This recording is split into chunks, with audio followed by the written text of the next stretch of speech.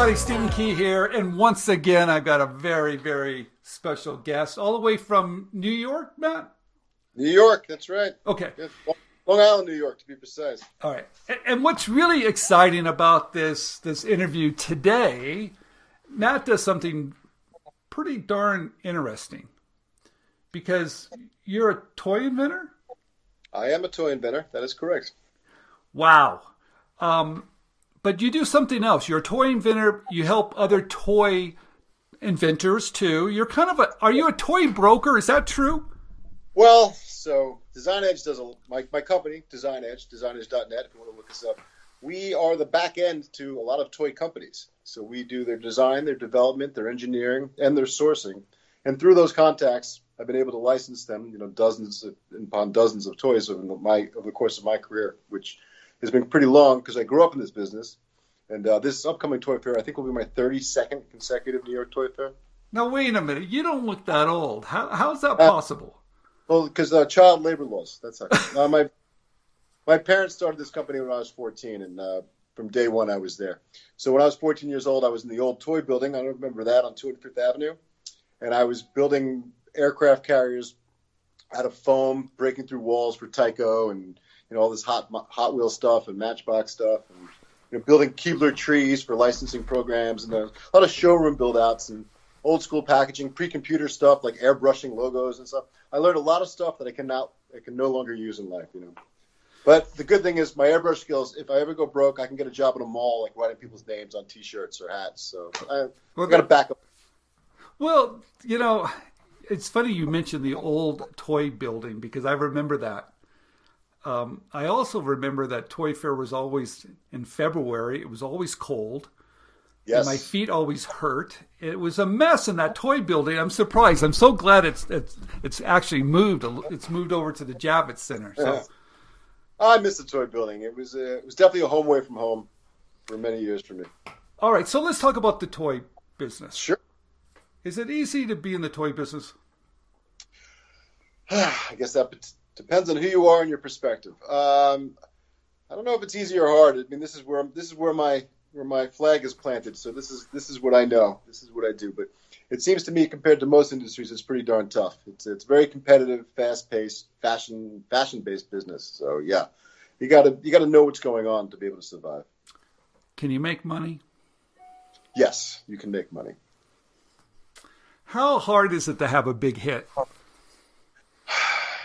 Well, I guess pretty define big hit. There's the Furbies and the Tickle Me Elmos of the world, which are like the Beatles, and then you've got plenty of good hits that maybe do a couple 100,000 units in a year, but then they're gone the following. So I mean, I guess I would define a big hit as something that can move some decent volume with a good margin. So if you can, anything over 100,000 units to me is a good success. Okay. You know what's interesting about the toy industry? I think they've been working with toy inventors, outside independent toy inventors, for how many years? It seems like millennia, doesn't it? It's one of the first industries to be incredibly inventor friendly. Yeah, I mean, there's I'm always meeting some old toy guys that they tell me about the guys that mentored them that were toy guys. I had a guy in here a couple weeks ago who was 93 years old. He used to work for Ideal Toys. Was an inventor, and he was just telling me these crazy stories. And then, of course, growing up in it, my father tells me, he was just getting in it in his early 20s. He was meeting, cigar chomping, 7-year-old guys who were coming in to pitch him stuff. And that was in the 60s.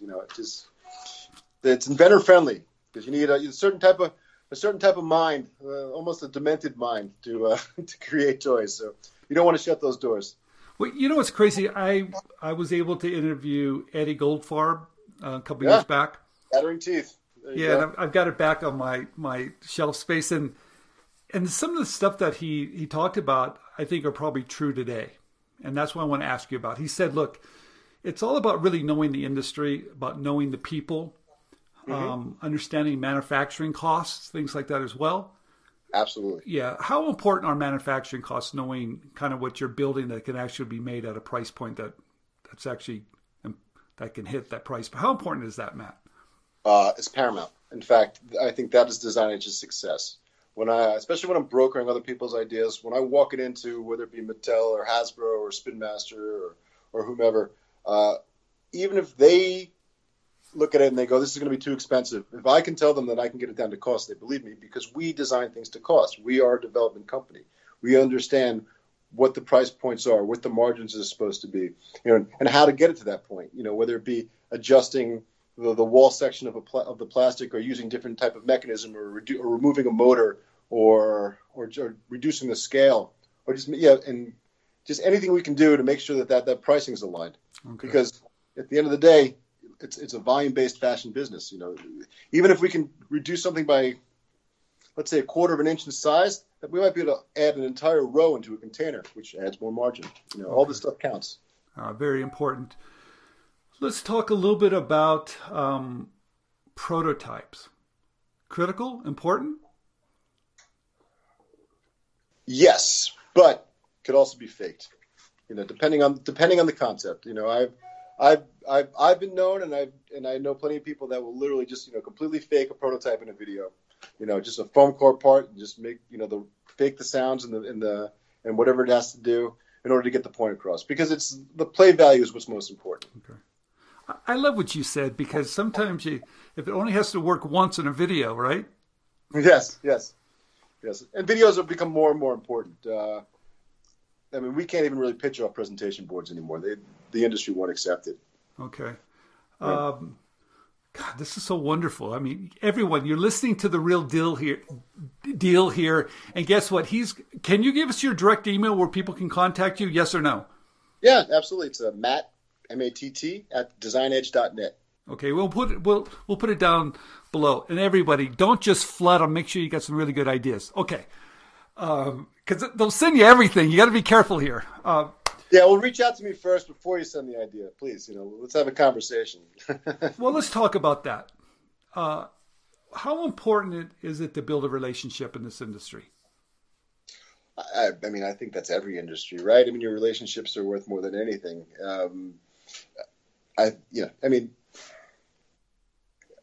I can't imagine not having a good relationship. It's all about contacts. It's for lack of a better term, it's a boys' club, but of course, it's not exclusively boys. That's just the term. But yeah, everybody knows each other. My father used to always kid that with the toy building, you'd bump into yourself turning the corner. I interviewed Richard Levy a while back, and he said two things. It's what you know and who you know. Richard's great. We've done a lot of work with Richard over the years, and the man rocks sunglasses really well. Yeah, he sure does, doesn't he? So what else can you tell us? What else do we need to know? If I want to become a professional toy inventor, what are some of the first steps? Should I work for a company to know the ins and outs? Is that the first thing I should do? Or should I go to the trade show? Maybe I should go to Mary's trade show, ShyTag, to learn. What's the best thing I can do? Of course, I'm on the board of ShyTag, so I would highly recommend going to ShyTag. It's important to get the education, to get an insight of what they do in the toy industry. But listen, it's a fashion-based business, so you need to know what's hot. It's akin to music, right? There's a certain style, there's a certain cadence, there's a certain beat, there's a certain image that's popular at the time, and you can't go. It's very difficult to come across stream and then bring something that no one's ever seen before that isn't in that pace. You're gonna have far more of a success if you are aware of what things look like today, what the palette is in the toy industry. So go to Target, walk around, go to Walmart, walk around, go to the mom and pop shops, ask questions.